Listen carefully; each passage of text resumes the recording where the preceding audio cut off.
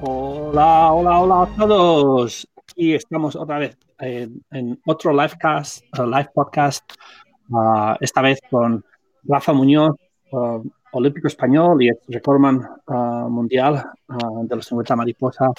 Y nada, aquí está Rafa. Rafa, ¿cómo estás? Muy bien, ¿y tú? Buenas Rafa, ¿me tardes oyes? o buenos días por Ah, allí. Sí, sí, perfecto. buenos días. Sí, aquí los días es buenos días porque es por la mañana, pero es un día feo, ¿sabes? No, Hace- hace un poco de frío y llueve. Me parece que va a llover durante 3 días, pero por lo demás todo bien. Pues aquí hace bastante sol, un día ya veraniego. ¿Tú cómo Así estás? ¿Cómo te, que, cómo te va la vida? pues bien, bien. ¿Cómo te va? ¿Sí?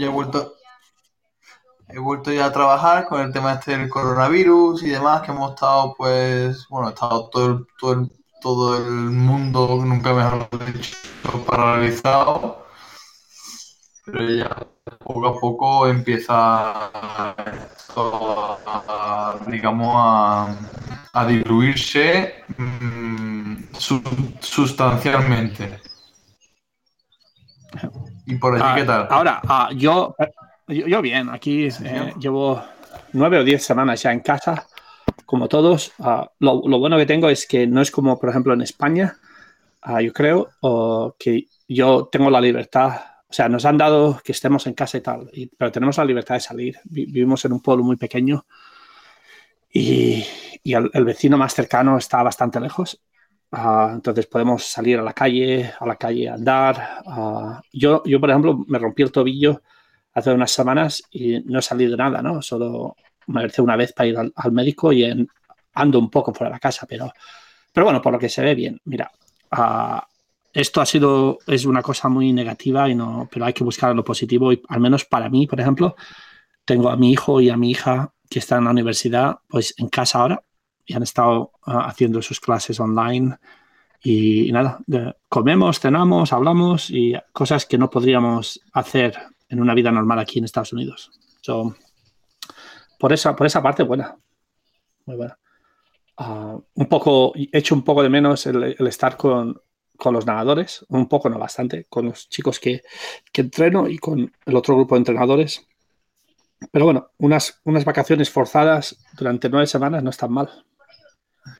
Uh, Tú, Rafa, hace mucho tiempo que no hablamos, pero tú, a ver, explícame, ¿tú qué estás haciendo? ¿En qué estás trabajando? Sí, la verdad, sí, la Uh, verdad. ¿Me oyes?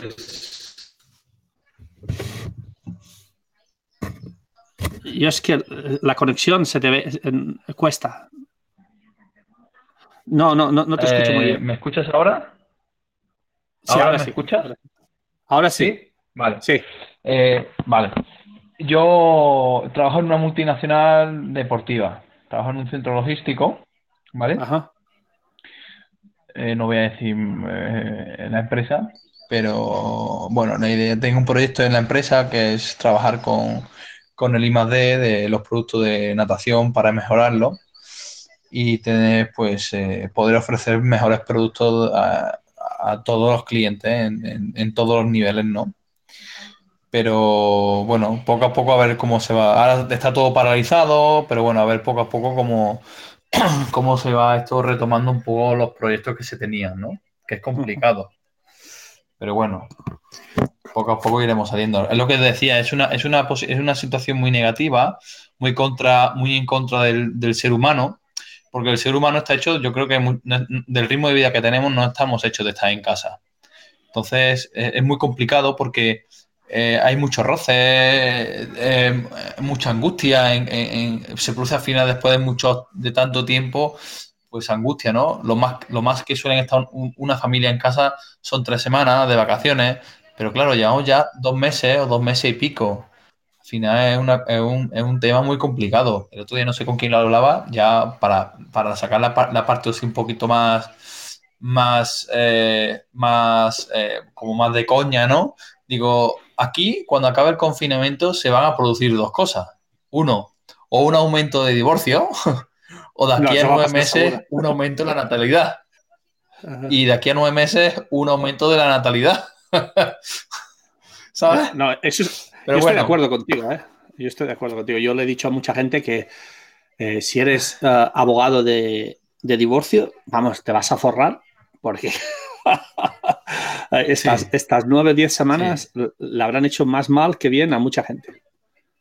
Pero bueno, Sí, pero al final creo que nos ceñimos. Es muy fácil caer en la parte negativa, estamos aquí encerrados, no sé qué, pero por naturaleza, no sé, nos cuesta horrores sacar la parte positiva. Es que estamos en familia, que sí, que estamos encerrados, que estamos con los niños, y al final hay un momento que te quedas sin herramientas para cómo estar como ocupado, distraído todo ese tiempo que estás en casa, porque al final es que te tiras 24 horas en la casa. Entonces es complicado, claro, la situación es fíjate, complicada, la gente se agobia. eh, yo lo veo de una manera diferente, ¿no? Yo, por ejemplo, cuando normalmente no tengo muchas vacaciones, ¿no? Y ya desde hace años, bueno, cuando mis hijos eran pequeños, en 8 años, cuando estaba en un equipo que se llamaba Bolts, en ocho años tuve 15 días de vacaciones entre los 8 años completos con mi familia, 15 días.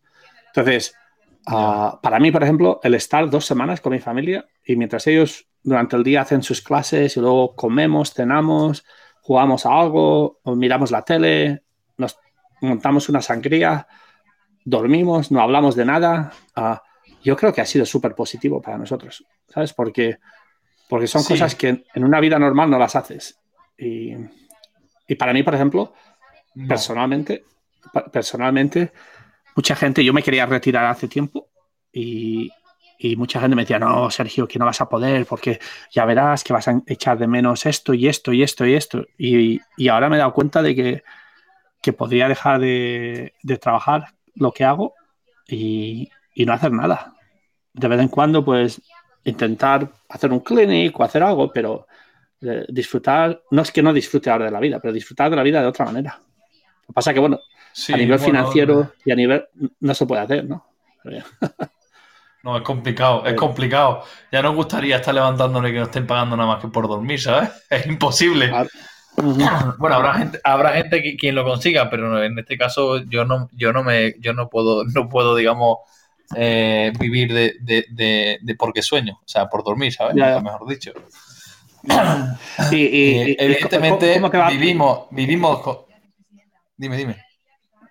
No, no, dime, no, es que como debe haber un No, poco de retraso entre lo que tú y yo sí, hablamos. sí, So, porque yo vivo en medio de la montaña y habrá poca cobertura. Entonces digo que lo que digo es que vivimos de sueños, ¿vale? Porque al final nosotros, todo el mundo tiene sueños y vivimos de eso, ¿no? De nuestros sueños, de nuestras metas, pero muchas veces no nos pagan por nuestros sueños, ¿sabes lo que te quiero decir? no, no, eso es seguro, vamos, seguro. Y aparte, ¿tú estás casado? Sí. ¿Tienes hijos? Ah, Yo estoy ¿Me divorciado, oyes, tengo dos Rafa? niños. Sí, Bueno, sí, te casado o escucho divorciado, perfectamente. pero con 2 niños. Pues Sí, imagínate cuando tienes familia, la responsabilidad económica que tienes, ¿no? Con tus hijos, y con tu claro, compañera claro. o lo que sea. Ah, eso, Claro, eso ahí es hay, jodido. ahí hay, Eso es muy jodido. es muy complicado, ¿no? Porque, claro, quien tenga casa, pues bueno, tiene espacio para jugar en el terreno con los niños, pero quien vive en un piso, haber estado o estar tanto tiempo encerrado en casa, debe ser muy complicado. Yo creo que tengo un poco de patio y demás, pero debe ser muy complicado y debe ser súper frustrante para una situación que a todos, absolutamente a todos, nos está poniendo a prueba. A todos. Está Ujú. poniendo a prueba la capacidad de adaptación del ser humano, la capacidad de desarrollar paciencia, la capacidad de reinventarnos, porque esto no va a hacer que nos reinventemos, nos está haciendo que nos adaptemos, nos está llevando a los límites. Entonces, es una prueba de fuego para el ser humano. No sé si para futuras eh, oportunidades o cosas que puedan ocurrir, pero es una prueba de fuego en todos los sentidos. Ya. No, yo estoy de acuerdo contigo al 100%. ¿Cuántos años tienen tus hijos? Uno tiene 5 y otro tiene 3. Vamos, la que te espera, Son ¿eh? En los pequeñitos todos. próximos. O sea, tienes, No, ¿qué son? no. ¿Qué son niño, Son niña dos o niños. dos niños? Dos niños. Ah. Son dos churritas. y, y nadan, no nadan, les has enseñado a nadar. Ah, No, todavía no, no nada. Yo el día de joder. mañana, la gente me pregunta, pero claro, yo te pongo en situación. Tú imagínate, yo apunto a mi hijo a un club a que hagan cursillos. Ajá. Y claro, yo como padre me voy a la grada a verlos cómo le enseñan. Ese profesor o ese monitor que le enseñe lo que le esté enseñando, igual se siente un poco intimidado o observado, porque coño, está Rafa Muñoz ahí, que igual no me conoce, pero o igual sí, coño, está Rafa Muñoz ahí y yo estoy aquí enseñando a su hijo. Y si hago algo mal, ya pues estás tranquilo el monitor, que yo no me voy a meter en su trabajo, ni en lo que hagan mi hijo, porque al final ellos tienen que dejarse que experimenten en el agua o el deporte que hagan. Pero en este caso, si hacen natación, pues ellos que experimenten la natación, que vean, que sienten y si les gusta o no les gusta. Y si les puedo ayudar a mejorar, evidentemente les voy a ayudar a que mejoren. Pero no me voy a meter en sus decisiones ni en lo que le enseñe el monitor, ¿sabes? Que es como un poco como una paradoja, ¿sabes? Sí, sí. No, vamos, yo he estado en esa situación y más aún siendo entrenador, ¿no? Porque mis hijos siempre han estado involucrados con la natación por culpa mía, ¿no? Y vamos, yo sé lo que dices al 100%. Y fíjate, a mis hijos, por ejemplo, hasta los 14 años, que ellos decidieron ser nadadores o dedicarse más a la natación, pues mi hijo jugó a lacrosse, a fútbol americano, a básquet, mi hija hizo danza, básquet, ¿qué más hizo? O sea, estaban en todos los deportes que ellos querían, ¿no? Y yo me acuerdo, por ejemplo, Claro. lo que tú dices, pero un poco diferente, ¿no? Yendo a ver a mis hijos a jugar a básquet. En Estados Unidos, muchos de los deportes, cuando son pequeños, los entrenadores son voluntarios, ¿no?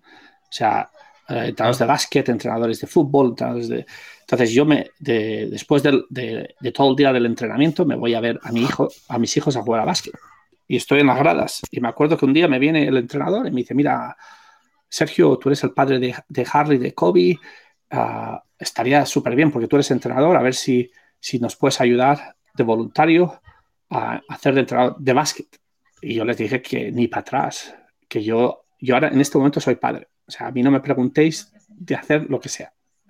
Yo me siento la grada y si mis hijos están jugando, probablemente estaré despierto, pero si no, probablemente me habrás dormido, porque es que me importa un pito claro. y lo último que quiero es condicionar a mis hijos, ¿no? Entonces, y eso es complicado. Claro. Y bueno, y más con los entrenadores de natación, ¿no? Porque yo he Bueno, visto infinidad de sandeces que los entrenadores que mis hijos han tenido han hecho con mis hijos o con otros nadadores y me he tenido que callar la boca, ¿no? Porque unos de ellos trabajaban conmigo y lo que no podía hacer es condicionar su trabajo. Porque si yo digo algo o ahora porque lo veo con contradecirlo. mis hijos, claro, es tú lo único que quieres es tratar a tus hijos diferente, y bla, bla, bla, ya sabes cómo es la gente, ¿no? Entonces es Sí, complicado. sí. Bueno, ahí yo creo que yo, por ejemplo, a mí me dijeron que eligiera el deporte, que quise. Probé mucho hasta que dije la natación. Pero la natación dije porque bueno, me enganchó cuando yo era muy joven. Pero pienso que muchos padres cometen el error de condicionar a que su hijo haga el deporte que el padre nunca pudo hacer. O que estudien la carrera el hijo que el padre nunca pudo estudiar. Oye, pues tú tienes que estudiar medicina. ¿Por qué? No, porque te la voy a pagar. Bueno, pero que tú me la pagues no quiere decir que yo tenga que elegir la carrera que tú quieres que haga. Porque tú no pudiste hacerla. Así hay muchos casos. Entonces, tenemos que entender los padres tenemos que entender, o tienen que entender, que nosotros ya tenemos la vida hecha, ahora tenemos que dejarle facilitar la vida a nuestros hijos, pero que no podemos hacerle nosotros la vida a nuestros hijos, o sea, no pueden ellos hacer la vida que nosotros queramos que hagan. Entonces, tú le puedes aconsejar, asesorar, pero no lo puedes condicionar. Hay muchos casos, pues, en diferentes deportes. Yo pude elegir pues los estudios que quise, el deporte que quise y mandar la mejor educación que han podido darme mis padres. Y el día de mañana voy a hacer lo mismo con mi hijo, ya lo que hago, que elijan el deporte que quieran, que se sientan a gusto, que si quieren probar 70 que prueben 70 deportes, que quieren probar uno y si les gusta, pues venga, para adelante. Y luego los estudios que quieran hacer. Entonces, creo que eso es la mejor manera en que los niños se sientan pues totalmente constructores de su camino y se van a sentir súper realizados, pienso yo, Ah, es mi filosofía. no, yo estoy de acuerdo contigo al 100%. Yo, por ejemplo, el día que mis hijos por su cuenta decidieron dejar de nadar porque ya no les gustaba, pues, por ejemplo, mi hija, ¿no? Porque mi hijo nunca lo hizo, ¿no? Pero me rompió el corazón, pero nunca le dije nada. Le dije, no, pues vamos, haz lo que tú Claro. quieras, siempre cuando. Y el día que volvió y me dice, al cabo de un año y medio, dice, no, papá, quiero seguir nadando, quiero empezar a nadar otra vez, pues vamos, a mí como ex nadador y como entrenador, pues me dio mucha alegría, ¿no? Pero lo que sí que, como tú, y más después de lo que hemos vivido, ¿no? De todas el sacrificio, las frustraciones, las veces que hemos estado arriba, las veces que hemos estado abajo, las veces que hemos llorado y todo eso, lo que yo quiero que mis hijos pasen por lo mismo, porque es algo muy positivo, pero que pasen por lo mismo en una situación que ellos elijan pasar por ella, ¿sabes? Que es muy importante. Claro. Yo creo que porque tú estás... es donde realmente van a aprender. La situación la han elegido ellos, la han conducido ellos han conducido esa situación a eso y es donde, digamos, se van a desarrollar como personas. Entonces Sí. creo que hay que dejarle elegir. Yo el día de mañana a mi hijo le enseñaré vídeos míos. No, y tus hijos, yo te digo una cosa, tus hijos ahora te van a adorar y van a hacer lo que tú creas, lo que tú les digas. Pero cuando tengan 14 o 15 años, la mayoría de nuestros hijos llega un momento que no nos odian de manera...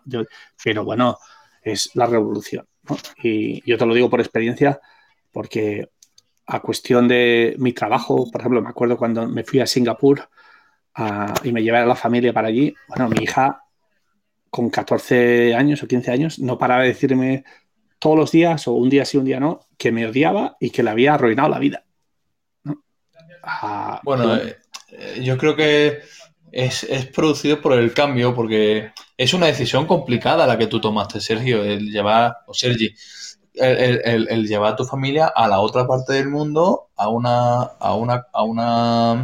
un tipo de vida totalmente diferente al que lleváis vosotros en vuestra ciudad.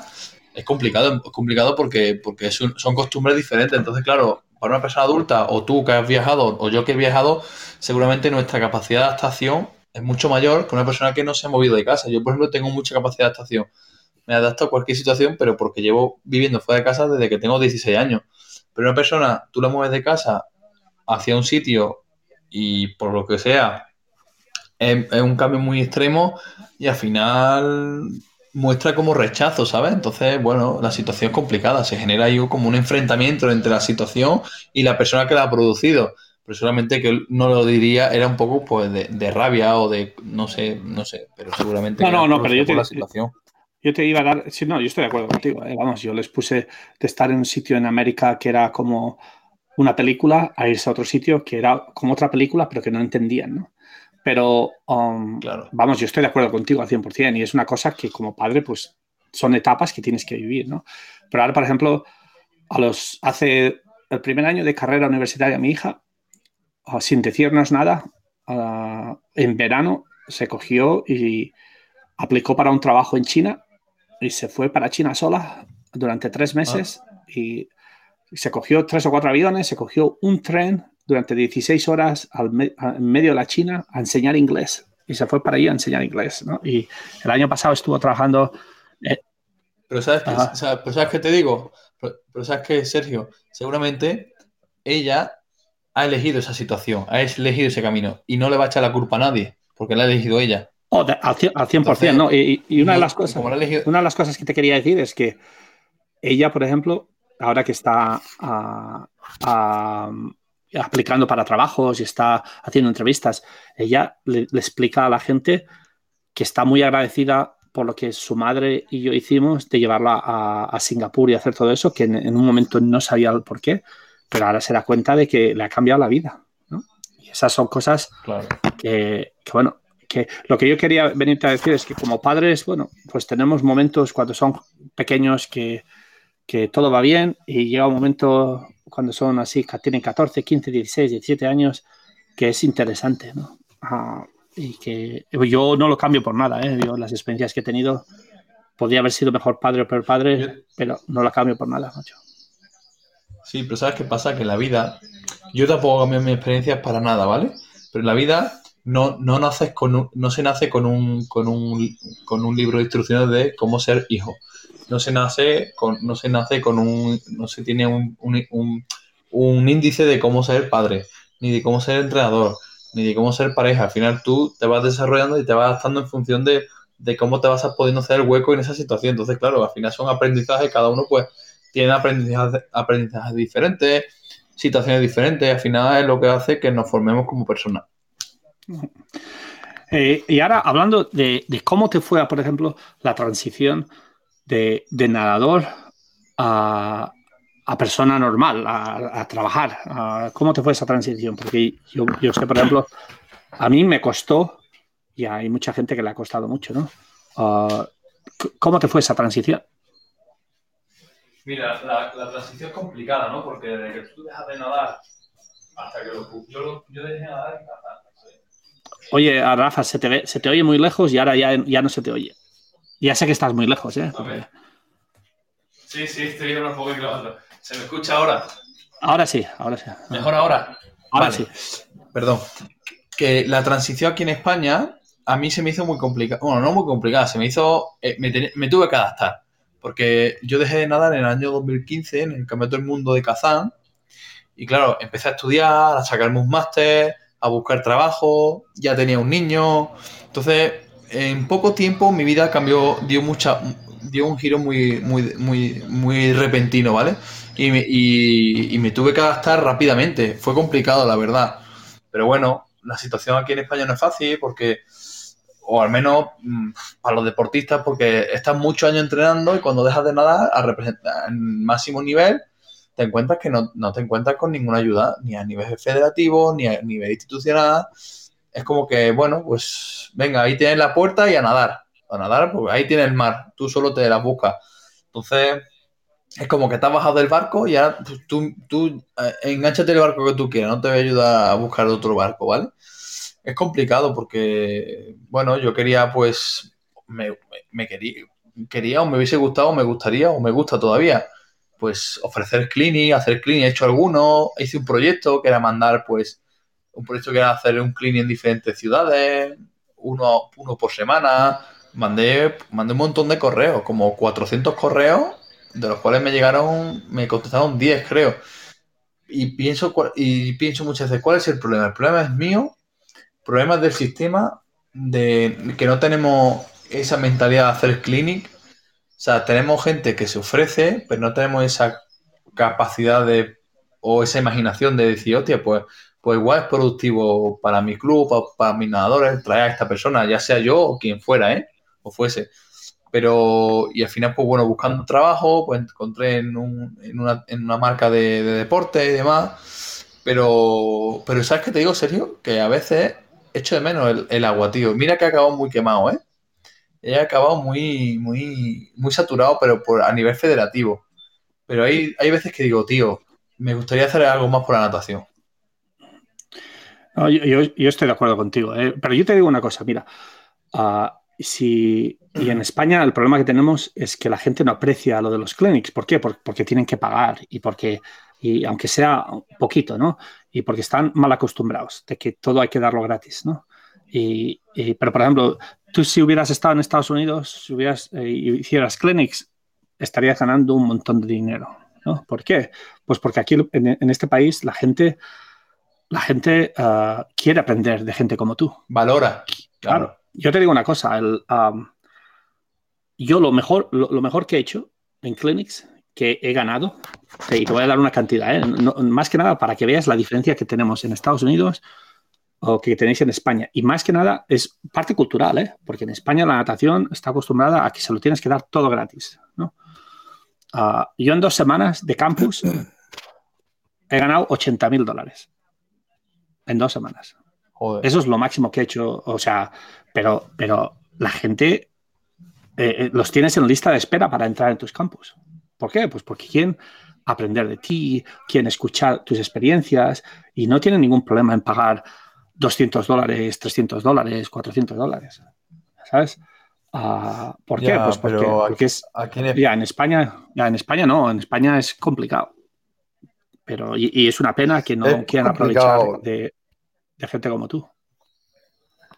No sé si es porque no hay ayuda al club, no hay ayuda de la federación, si no sé si es mejor hacer un sistema o un proyecto de clinic unido a la federación. Claro, yo para la federación soy un cáncer, Ujú. Sí, pero bueno, pero, eso. Pero yo te voy a dar una idea. Tú puedes contactar a un club y decir, mira, ¿cuántos nadadores tenéis?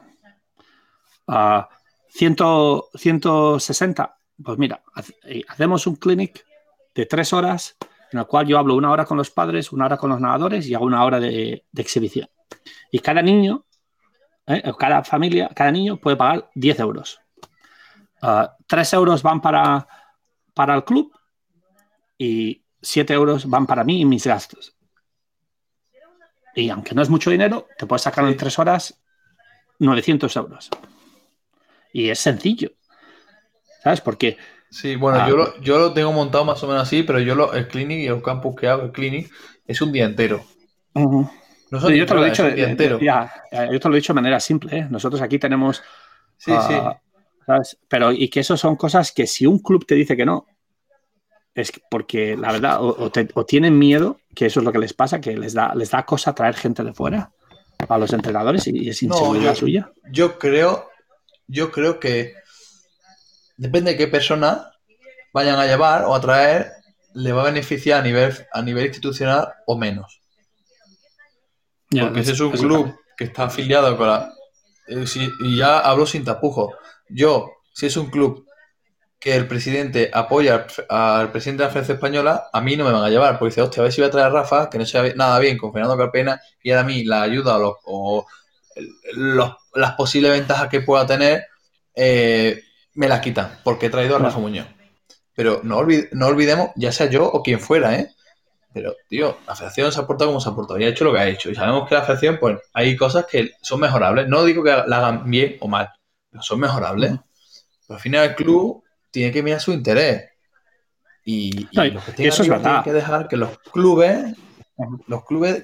los que estén arriba tienen que dejar que los clubes miren su interés, porque al final, si trae la persona que sea, igual motiva a esos nadadores y, coño, tu natación de base o del nivel que sea, igual florece un poco, o le da, o le dejan ver, le da herramientas para poderse desarrollar, para mejorar, para motivar a los nadadores, para motivar a los entrenadores, porque los entrenadores a veces también necesitan motivación. Ujú. Seguramente no soy entrenador, pero me puedo hacer una idea de que tú inviertes mucho tiempo, mucho sacrificio en los nadadores y ves que los resultados no salen. Al final hay doble frustración por los nadadores porque no mejoran y por ti porque ves que los nadadores no mejoran y tú quieres que mejoren. Al final una cosa es recíproca. Y No, tenemos también un problema los nadadores, y tenemos un problema los nadadores, creo, que es que cuando las cosas salen bien, el mérito es nuestro. No, cuando las cosas, o sea, es nuestro como nadadores, pero hay que ser más generoso. Cuando las cosas salen bien por ti, pero también por el entrenador.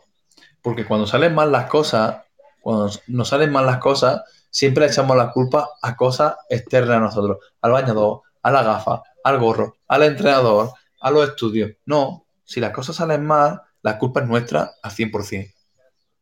El entrenador te va a dar lo mejor que sepa de él a ti. ¿Seguro? Entonces no le podemos echar la culpa al entrenador. Entonces tenemos que ser muy generosos en las dos situaciones. O muy críticos también. no, yo estoy de acuerdo contigo, ¿eh? Lo más importante es crear una partnership, una unidad Un entre el reset. entrenador y el. Sí. Ah, vale.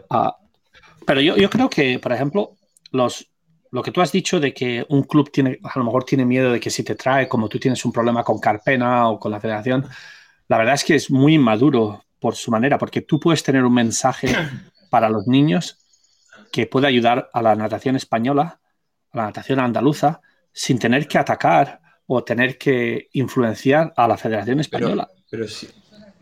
Y Mira, eso lo José, tienen que yo entender. cuando hago, No, no, yo no digo que yo tú no lo cuando voy a hagas. un.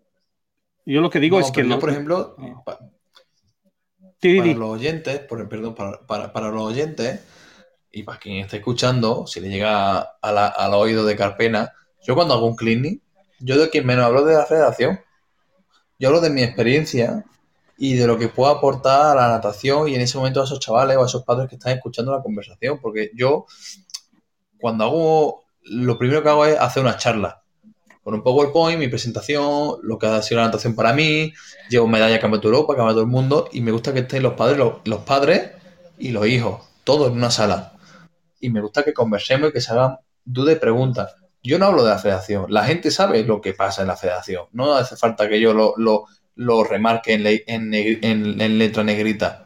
Yo hablo de mi experiencia, de mi experiencia, de las cosas que he conseguido y de las cosas que he dejado de conseguir. Lo que me ha aportado la natación y lo que me ha quitado, porque la natación también arrebata cosas. Pero en ese sentido creo que la federación debería ser más lista. No quiero decir que sean tontos, pero sino más lista, aprovecharse más de los deportistas que queremos dar y queremos aportar a la natación. Porque la natación no es solo una federación, la natación es muchas más cosas que puedes mejorar y que puedes proliferar y que seguramente termine también beneficiándose la federación, que es nuestro mayor representante, digamos. Sí, la federación es para facilitar, pero la natación, como tú has dicho, es mucho más grande que la federación, porque tú puedes tener un club con muy buenos nadadores y de momento no federarlos y no estar involucrado con la Federación Española o con la federación del Claro. club.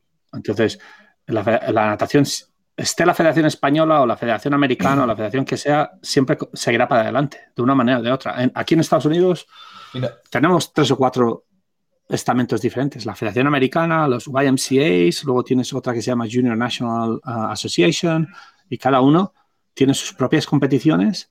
Y bueno, estás hablando de que tienen competiciones de ya. 1.500 nadadores o 2.000 nadadores cuando tienen Joder. sus nacionales. Y Claro. si les interesa a un Mira, yo, club por o a ejemplo, otro... ¿Me oyes? sí, te escucho, te escucho. A ver, y si a un club le interesa estar asociado con la Federación Americana porque tienen chavales que pueden representar a Estados Unidos, pues lo hacen.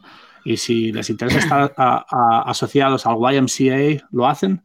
Y bueno, y aquí, si te das cuenta, la Federación Americana no es la que crea la natación en Estados Unidos. La natación en Estados Unidos está creada por Sí, muchos clubes y muchas otras infraestructuras. claro. Ah, Al final, digamos que la federación, americano que sea, lo que hace es poner un poco de orden y unos criterios, un orden, unos criterios y un apoyo. Pero al final los clubes son los que llevan la natación. Yo, por ejemplo, pongo un ejemplo y es un claro ejemplo que yo me siento identificado. Anthony Irving, ¿vale? Quedó campeón olímpico en el año 2000, ¿no? 50 metros libres. Puede ser, ¿no? sí, sí. Vale.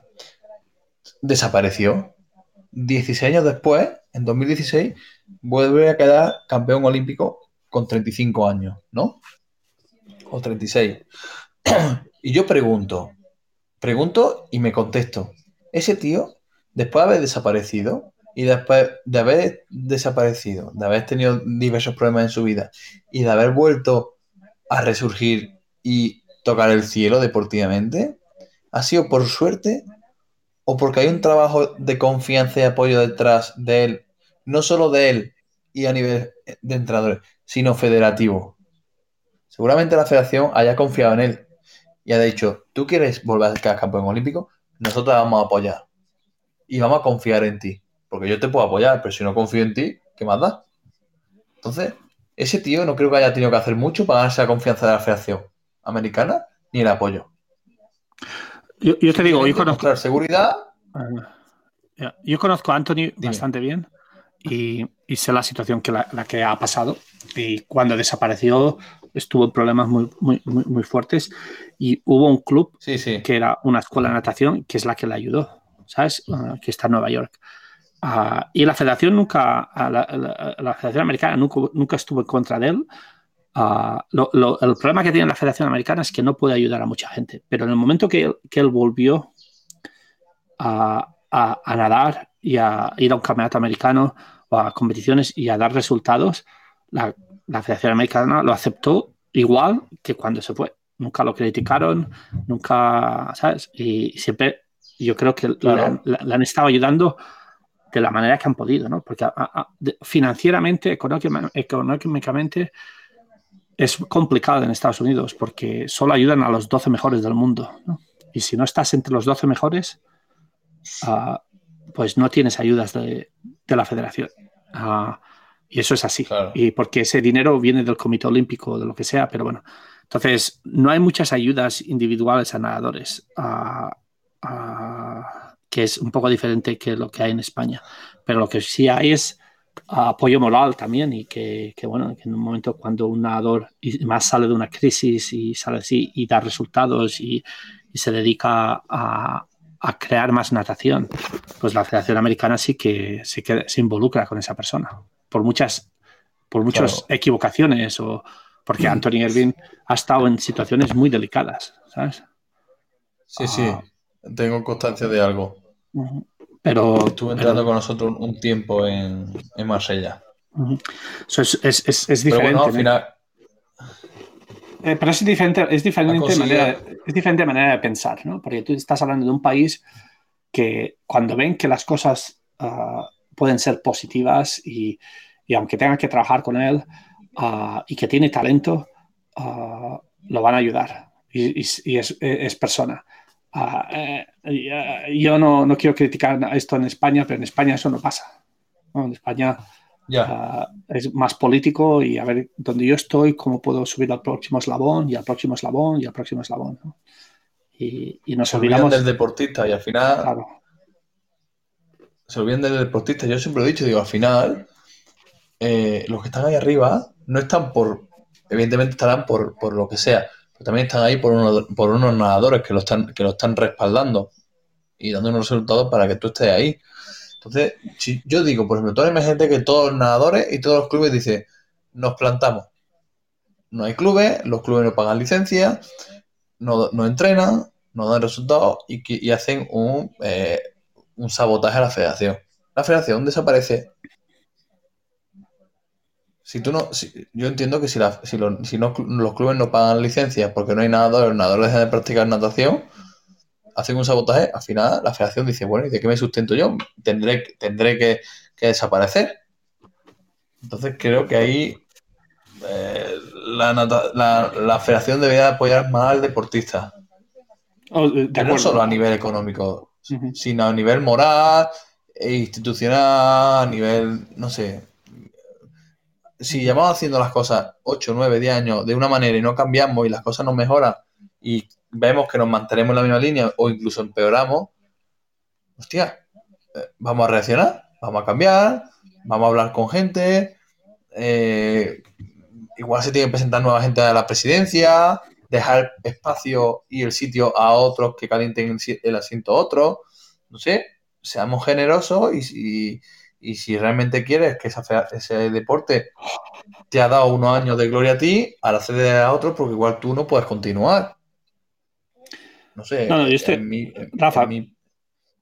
yo te digo una cosa, lo que tú has dicho de 8 o 10 años, la natación en España ha habido se han hecho cosas muy buenas, han habido nadadores muy buenos, gente como tú, Mireia Belmonte, Melqui, ha habido muchos nadadores, a Melanie, que han hecho cosas excelentes para la historia de la natación española.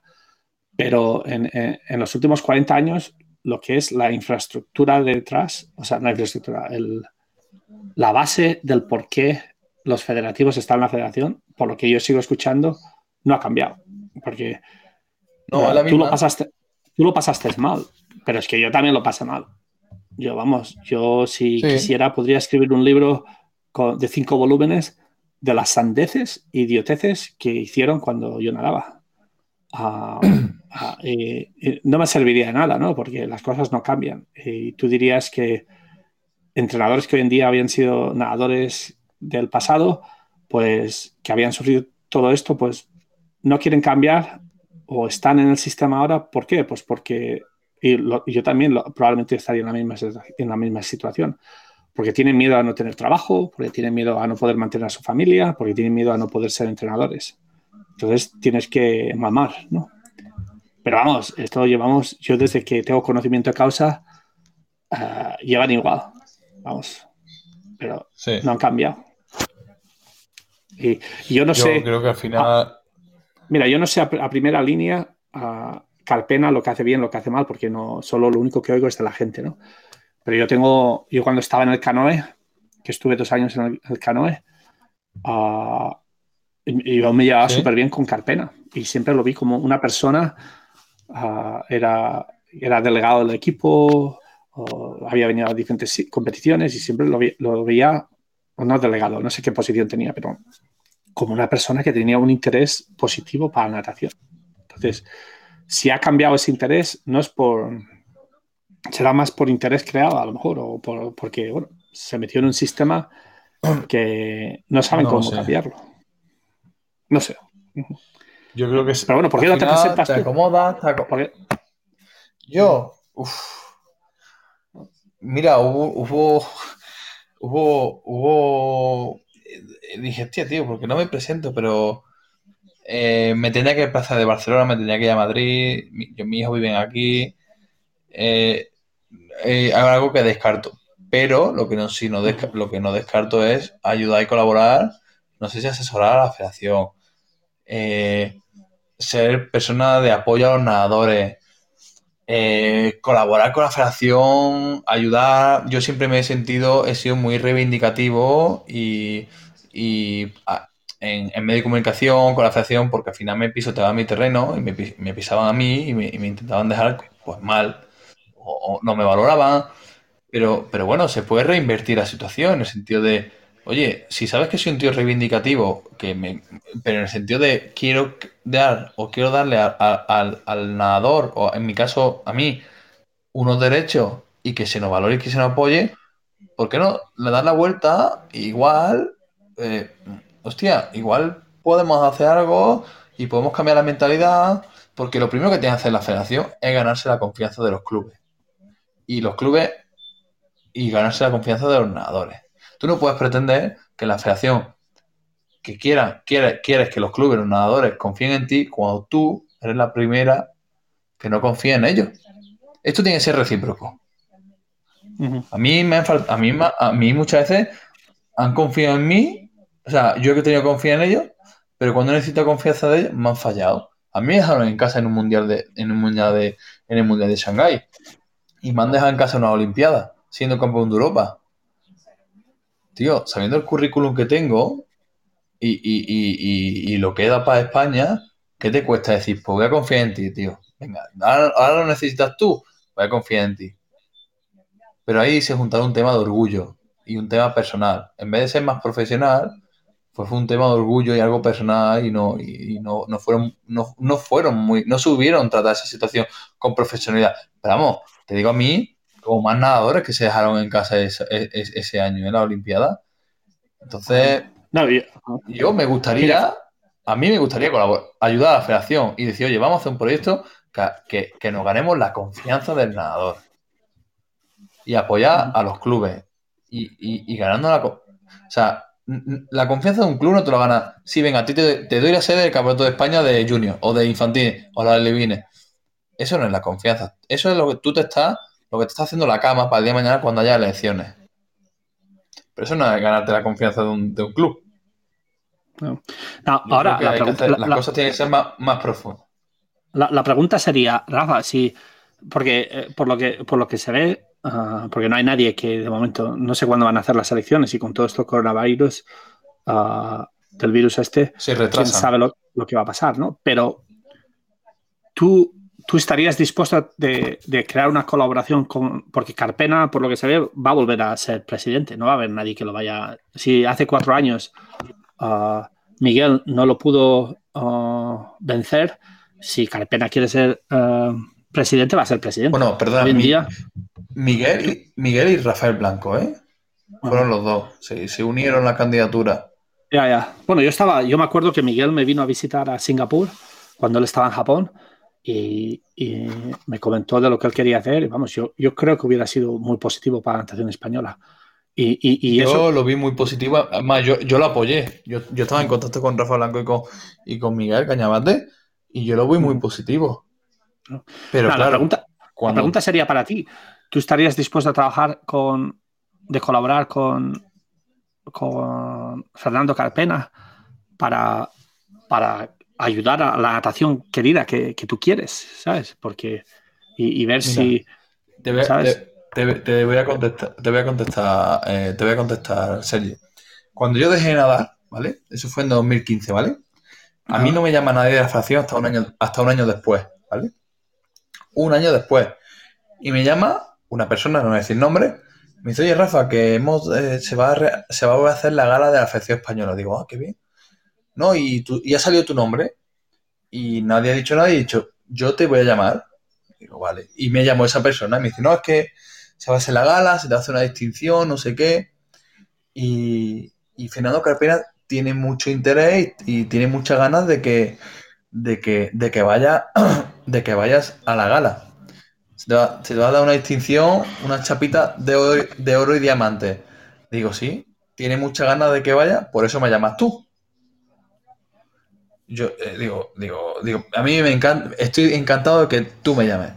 Pero si yo tengo una diferencia con alguien y quiero apostar y comprar sobre seguro, yo como Fernando Carpena, que soy el máximo representante de la federación, y la gala la va a ser la gala de la federación, soy yo, Fernando Carpena, el que te va a llamar a ti, Rafa. Si tanto intenté de que vaya.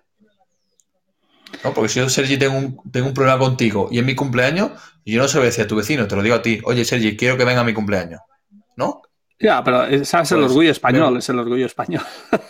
ya, pero a veces el orgullo para quedar bien, a mí Fernando Capena me viene y me llama, oye, yo nunca le negaré la palabra y nunca le nega la mano, siempre se la ha dado. Con mejor o con peor cara, pero siempre le da la mano y siempre lo he saludado. Y le he Ujú. hablado.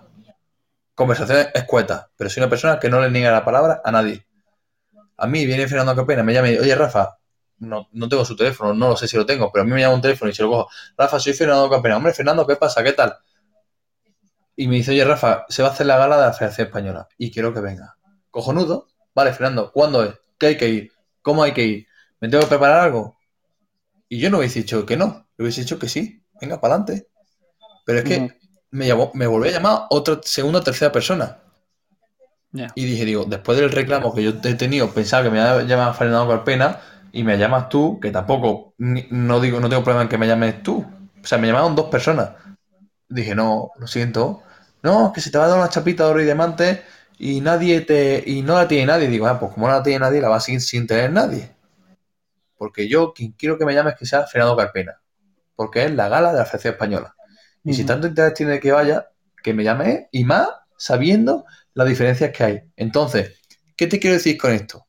Si a mí Fernando Carpena me dice, oye Rafa, quiero que empiece a formar parte de la Federación Española, como asesor, como colaborador, como apoyo, no lo sé. Yo le diría que sí.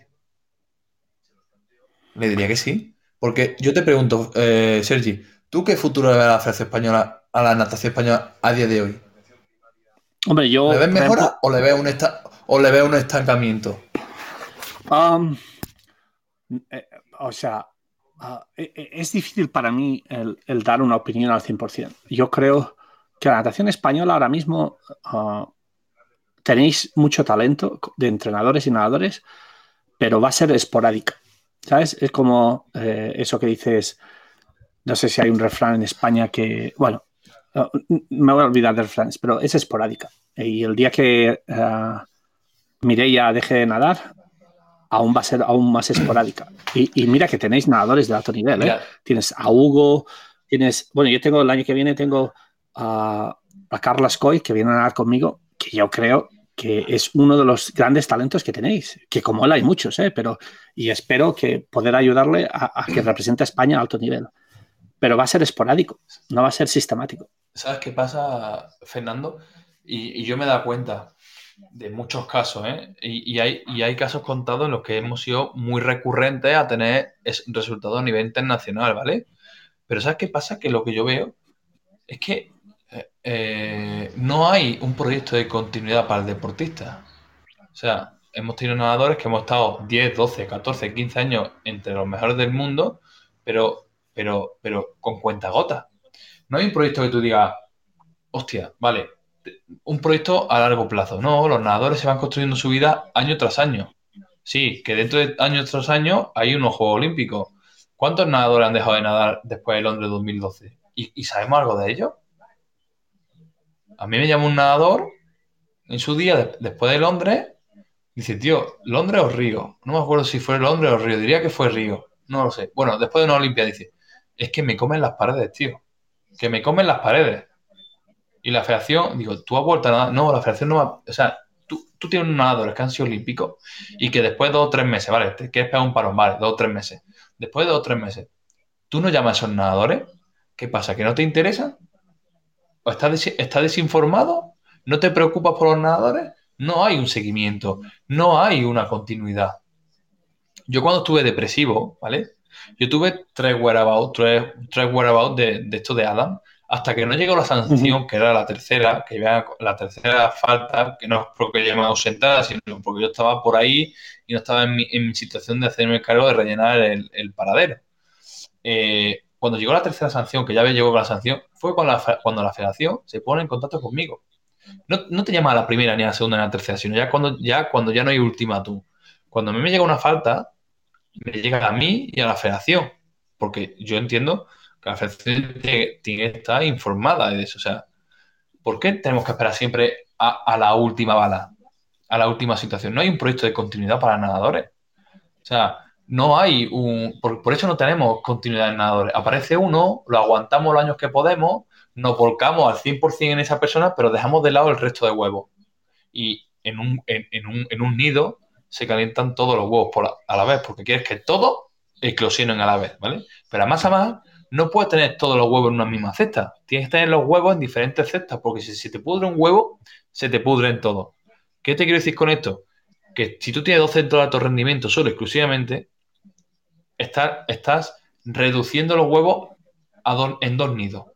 Creo que en España tenemos clubes muy potentes y con capacidad de decir, oye, yo soy un San Andreu, un Sabadell, un Canoe, no sé qué más clubes habrá pudientes que seguro que tengan una gran infraestructura y condiciones de entrenamiento. Oye, voy a crear un vínculo con la federación, que la federación me apoye y voy a dar capacidad y sitio a que un nadador de Galicia, de Extremadura, de Asturias, de Pontevedra, yo que sé de dónde, para que entrene con su rival, que entrena en un San Andreu, en un Sabadell, en un Canoe, en un...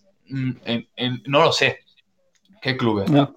Y al final, tu nadador va a crecer deportivamente porque va a tener un rival para entrenar y ese nadador que viene de otro club le está dando unas mejores condiciones e infraestructura.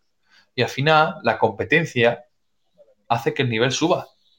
Pero tú no puedes tener una Blume y un CAR, que sí, que son centros de puta madre, y están los dos, y son cojonudos, pero son grupos muy reducidos. Estamos olvidando el resto de huevos. Y entonces no hay un apoyo. No sé si lo compartes. No, sí. O me entiende lo que te quiero decir. No, estoy de acuerdo. Yo creo. Entonces, el problema sí. En Dime. Estados Unidos, ¿cuántos centros de alto rendimiento tenéis? No tenéis ninguno. Son todas universidades. Sí, son clubs, Son universidades. ¿Por qué? Pero Pues tienen muy grandes infraestructuras, porque allí la línea de trabajo, el concepto que hay allí es que dice, nosotros no vamos a tener centros de alto rendimiento, vamos a tener universidades de alto rendimiento, ¿vale? En España llevamos con centros de alto rendimiento 2 años, o sea, 2 años, dos centros de alto rendimiento años, que eso no ha funcionado X años, pero yo creo que un centro de alto rendimiento son para hacer stages, concentraciones, quizás deportes de equipo, ¿vale? Porque pero nadadores, yo creo que se tendría que hacer un proyecto para que clubes pudieran atraer y que eso, y sobre todo permitir que otros nadadores, sin cambiar de club, puedan nadar o entrenar en el club rival. Porque yo en Marsella he entrenado y soy de Córdoba. Que sí, que tenía doble nacionalidad Eso, por ejemplo, podía competir por Marsella. Eso lo tenemos en Estados Unidos también, ¿eh? Yo tengo gente que viene a entrenar conmigo. Tengo aparte del equipo universitario, tengo un equipo profesional o de posgraduados, que tengo ahora mismo tengo 17 nadadores, ¿no? En 5 de ellos ya estaban clasificados para la Olimpiada. Y ellos todos los meses pagan, es como un centro de alto rendimiento, pero sin tener muchas de las facilidades y ellos, pero hay muchos sitios, hay bastantes sitios así en Estados Unidos, donde la gente que se gradúa de la universidad, pues se busca uno de estos equipos, ¿no? Y pagan todos los meses. Claro. O sea, es como un servicio que ellos tienen. Y la Federación Americana no ayuda a estos centros, pero a estos clubs, pero ayuda a los nadadores de alto nivel en muchas cosas, ¿no? En facilidades, en poder ir a entrenar al centro de alto rendimiento arriba a altitud en Colorado, en subvenciones para viajes. Claro. Pero claro, es un sistema diferente. Pero bueno, en España se podrían hacer cosas así, ¿sabes? Yo creo que es un proyecto que tendría nadadores mucho más enfrentados y pudiendo competir, porque claro, yo me tuve que ir de Córdoba porque en la piscina de 25 estamos 20 por una calle. Pero ¿cuántos nadadores hay en clubes que entrenan solos? ¿Tú cómo vas a mejorar si no te puedes picar con otro compañero? No puedes. O sea, es muy complicado marcarte un objetivo y entrenar solo. No tienes una liebre. Por eso digo que igual habría que hacer algo así o plantearse de, oye, vamos a hacer un proyecto y vamos a invertir en clubes que quieran dar una subvención. Yo qué sé. Mira, yo el consejo que te daría, es, ¿por qué no llamas tú a Fernando Carpena un día y le dices, mira, Fernando, yo ya llevo 5 años apartado de la natación, como tú ya sabes, pero yo quiero a la natación española y quiero ayudar. Podemos hablar y a ver cómo podemos crear una colaboración y yo puedo ser una ayuda para la natación española. ¿No? Mira, yo a día de hoy soy la persona que soy por la natación. A día de hoy soy como soy y lo que soy por la natación. A mí la natación me ha forjado como persona. Entonces, no puedo querer algo más. O sea, no puedo, o sea, le tengo a la natación, estoy cansado de la natación, pero por todos los quebraderos de cabeza que he tenido. Pero yo la natación, yo tengo muy buenos recuerdos de la natación, también malos recuerdos, pero me quedo con los buenos. Pero creo que la natación se está deteriorando de tal manera que estamos entrando en un bucle, en un círculo, que digamos que estamos lloviendo sobre mojado. Y creo que es hora de decir, basta. Llevamos 8 o 10 años que sí, que nos sale un deportista, nos sale una Mireia, nos sale un no sé quién, pero hace una representación un año muy bueno y al año siguiente se nos muere, o sea, esa persona no continúa. ¿Por qué? ¿Es problema del nadador? ¿El nadador no está motivado? ¿Es problema de porque no tiene las herramientas suficientes, los medios? Es muy bonito decir, he echado beca para la Bloom y me han aceptado. Venga, adelante. He echado beca para el CAE y me han aceptado. Y voy a entrenar con Mira Belmonte. Cojonudo. O voy a la Blume. Eso está muy bien para niños, para deportistas, que igual no tienen infraestructuras pudientes o que no quieren a un club, no sé. Pero son sitios reducidos. ¿Cuántos nadadores hay en Estados Unidos que naden por debajo en una final de los trials por debajo de la mínima olímpica? Mínimo hay 2 o 3 o 4 por final. ¿O no, Sergi? Sí, depende de las pruebas, sí. Porque hoy en día cada vez... Ahora mismo en los 400 libres no había nadie que había nadado en el último año por debajo de la mínima olímpica. Pero luego tienes pruebas, en los 100 brazos a lo mejor tienes 7 o 8. Hay diferentes pruebas, pero bueno, son muy reducidos. Cada año se hacen más reducidos. Vale, pero por las mínimas son más exigentes, lo que sea. Pero por eso en Estados Unidos hay trials, ¿vale? Pero aquí en España no podemos hacer trials. Yo, por ejemplo, ¿con quién competía? Yo no podía. Te acabo de perder, ¿eh? No te he oído lo que has dicho. Ahora, ¿con qué ha sido lo último que te has quedado? ¿Con qué ha sido lo último que te has quedado? Lo de los trials, que para ti, con Kiko, no. Por eso en Estados Unidos hay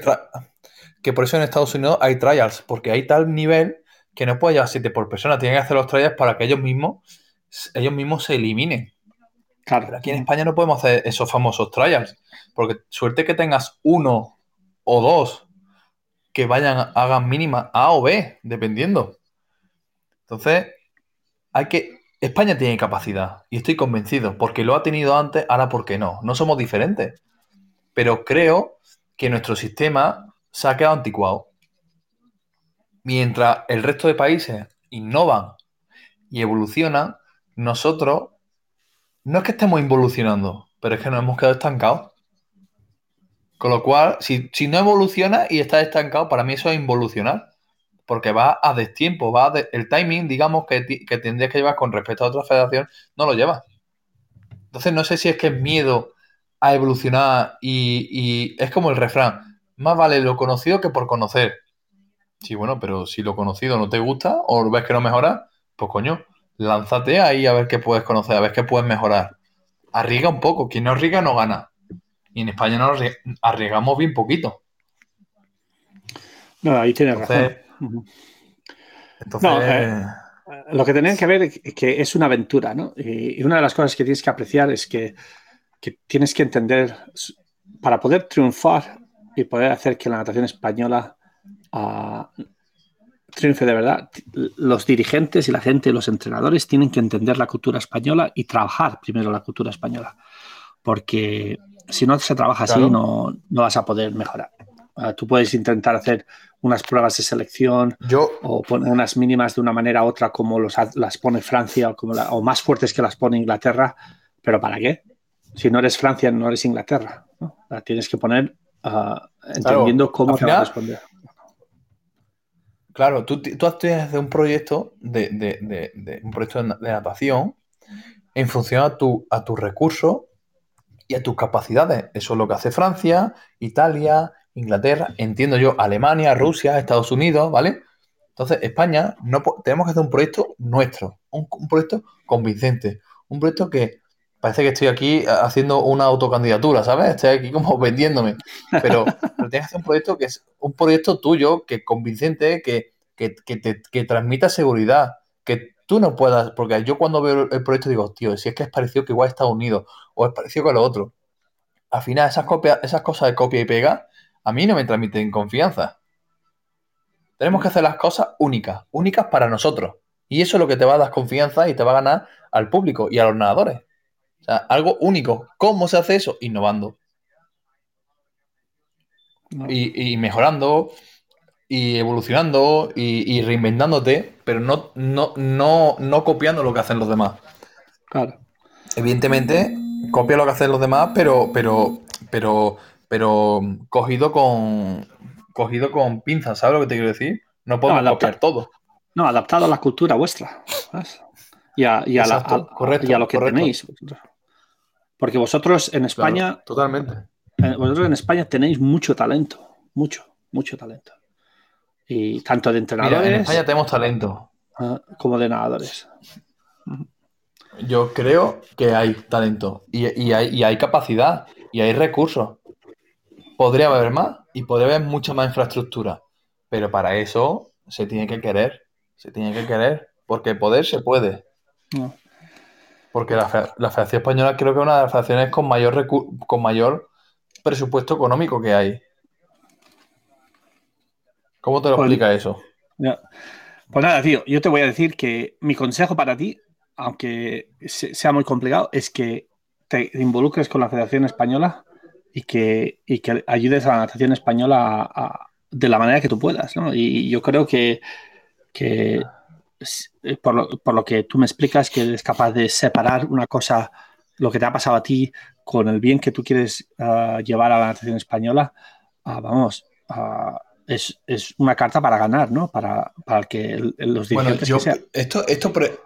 Esto, por ejemplo, Fernando, o sea, Sergi, yo tendría, o sea, para llegar a esto, yo me tendría que sentar con Fernando y decir, Fernando, tío, los años que yo he estado nadando, a mí esto no me ha gustado. Esto y esto. Por esto. Y aclararlo. Nunca he tenido la posibilidad de sentarme fuera del ámbito deportivo con Fernando Carpini y decir, a mí me gusta hablar las cosas. Y que diga lo contrario no me conoce. Pero me gusta sentarme y decirte, tío, esa camiseta me gusta, esa camiseta no me gusta. Pero no me gusta a mí. Pero si te gusta a ti, adelante. Pero cuando nos repercute a los dos y a los dos nos repercute de forma recíproca es cuando tenemos que llegar a un punto en común, ¿vale? Yo me siento con Fernando Carpena y me gustaría decir, tío, a mí esto no me ha gustado, esto, ¿por qué lo seguimos haciendo? ¿Por qué se sigue haciendo y recayendo en el mismo error? Vamos a mejorarlo, vamos a mejorarlo. ¿Cómo? Bueno, establezcamos una comunicación, un lazo de unión, una unidad, no lo sé, pero a mí no me importaría, Pues nada, la verdad. yo creo que lo importante es que si que, que, que tú conectes con ellos y que te comuniques con ellos. No te quiero decir lo Sí, que tienes que hacer, ¿eh? Y que, tío, que no, no, está bien tu consejo. gente como tú tenéis mucho que ofrecer. Y más, y una de las cosas que yo siempre he querido en la vida es que s- todos, de una manera o de otra, nos equivocamos, pero nos equivocamos, esperemos, de una manera honesta, ¿no? Y que lo único que vamos a hacer en la vida es corregir esas cosas, ¿no? Y seguir moviéndonos para adelante. Exacto. Entonces, yo creo que la actitud que tú me estás diciendo ahora mismo estaría muy bien y que muchos otros nadadores, ex nadadores, que piensan como tú y que aún sienten algo positivo por la natación española, pues os tendríais que unir y hablar y juntaros con la federación, la actual o la que sea nueva, y intentar ayudar a crear algo positivo. Que los dos bandos vais a tener Pero ¿sabes que... cuál, pero, No, espera un pero momento. ¿sabes cuál es lo Los más dos importante, bandos... Sergi? Sí, Ah, dime. no, dime, perdona, que te he cortado. No, no, que yo creo que los dos bandos, una vez se habla, pues vas a tener que sacrificar maneras de pensar o no pensar por el bien conjunto, ¿no? Y eso es una cosa que pasa en cualquier relación, Claro, ¿no? Uh, pero eso sería positivo. Y eso sería un paso adelante yo para la creo, natación. yo creo que sí. Pero ¿sabes cuál es lo más importante de aquí? Que se tienen que dejar ayudar. Claro. A veces no nos dejamos ayudar o no nos dejamos que nos digan las cosas porque nos pueden molestar. Bueno, pero yo creo que primero nos tenemos que dejar ayudar y saber aceptar una crítica constructiva. Bien dicha con educación, pero hay que saber aceptarla y ver las cosas y ver en qué situación nos encontramos. Y si realmente podemos mejorarla o se puede empeorar. Pero cualquier Claro. situación es reversible, se puede mejorar y se puede empeorar. Pero tenemos que querer mejorarla y cambiarla. Y dejarnos ayudar, que no por eso va a ser peor o mejor. Simplemente tienes capacidad de que, bueno, de mente abierta, te dejas, no sé, yo es que igual tengo otro concepto de ver las cosas. No, Igual, no sé, pero el raro soy yo, ¿sabes? no, no, Rafa, Rafa. Lo que tú estás diciendo es, yo creo, una parte principal para el crecimiento de cualquier persona en cualquier nivel, ¿no? Entonces, eso, Sí, las cosas se hablan, las cosas uh, se arreglan y se toma una decisión que sea buena para el bien de la natación, ¿no? De qué es lo que de verdad, por ejemplo, a ti te ha dado una vida, una manera de pensar, a mí también me ha dado una vida, una manera de pensar, y si de verdad nos entienden, saben que nosotros no queremos hacer nada de daño a la natación a la natación por lo que nos ha dado, al porque revés, estamos súper agradecidos, al sino revés, queremos darle a la natación. ¿Eh? al Eso es revés, una todo manera... lo contrario. Lo que queremos es lo mejor, es lo mejor. Lo que queremos es, o al menos intentarle dar lo mejor. Que yo no te quiero decir que la federación no intente dar lo mejor, pero igual no es la mejor forma que lo están haciendo, ¿sabes? Por eso, bueno, Pues nada, tío. Rafa, te voy a dejar porque tengo otra llamada sí, con entrenadores en un rato, pero te agradezco mucho la llamada está, bueno, nada, hombre, un placer. ya. Y si algo Estás más liado que necesitas... todas las cosas, ¿eh, macho? No, pero bueno, me mando un poco ocupado. Hoy tengo un día ocupado con entrenadores, reclutas y vamos, un follón. Pero bueno, pero bueno, sí, está bien, no me mantengo. Pero si alguna vez necesitas algo de aquí, de Estados Unidos, o lo que sea, vamos, no dudes en comunicarte conmigo. ¿Vale? Eh, y Sí, si alguna bueno. vez estoy por ahí, Hacemos un clinic allí. sí, sí, vamos. Yo, aparte, tú nadaste con Albert Subidat de Sí, Venezuela claro. y él El está aquí huevón, también. huevón. Sí. Y, Dale y bueno, recuerdo en parte mía si lo ves. sí, sí, entonces podemos hacer un clinic de mariposa, tío, entre tú y él. Y yo, bueno, yo aprender, ¿sabes? Mariposa y subacuático, si queréis, por ejemplo, salida, lo que sea. Ajá. Pues nada, ya lo hablamos, tío. ¿Vale? Sí, lo que sea. Y Oye, mucho gusto de escucharte, Sergi. nada, hombre, a mí me alegra que estés bien y que, bueno, a ver si algún día conozco a tus hijos. Y nada, tío, A ver si hay cuídate suerte, a ver si mucho. es posible. ¿Ya? Yo si vengo a un campeonato de España por ahí, por el sur, porque ha habido varios en Málaga que he estado, ya te lo diré. Ya hablaré con Melky también y te lo diré y a ver si nos vamos a tomar unas tapitas. Yo vivo en Barcelona. Yo vivo en ¿Tú? Barcelona, pero bueno, si me pillas en Andalucía, pues yo vivo en Barcelona, sí. Oh, yo pensaba que vivías en Andalucía. No, pues nada. No, Yo, vivo en Barcelona. Pronto Pero tengo bueno, que que volver sí. a Barcelona. Tengo que volver a Pues arreglar unos avísame. papeles. Sí. Rafa, pronto tengo que volver a Barcelona. Si cuando se abra todo esto, si pudiera en septiembre, me sería la mejor manera.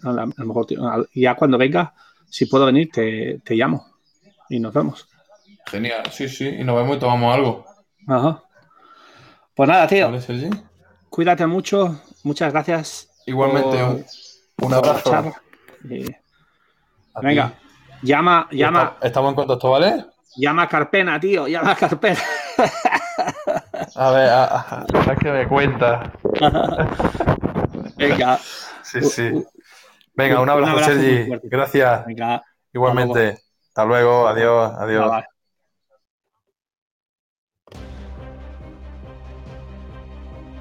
Pues nada, muchas gracias a todos por estar aquí. Ha sido una gran conversación con Rafa. Y los que estéis, pues animarle a que hable con Carpena y creen una buena relación, o el próximo presidente de la Federación Española. Y nada, muchas gracias a todos y cuidaros mucho. Venga, un abrazo a todos.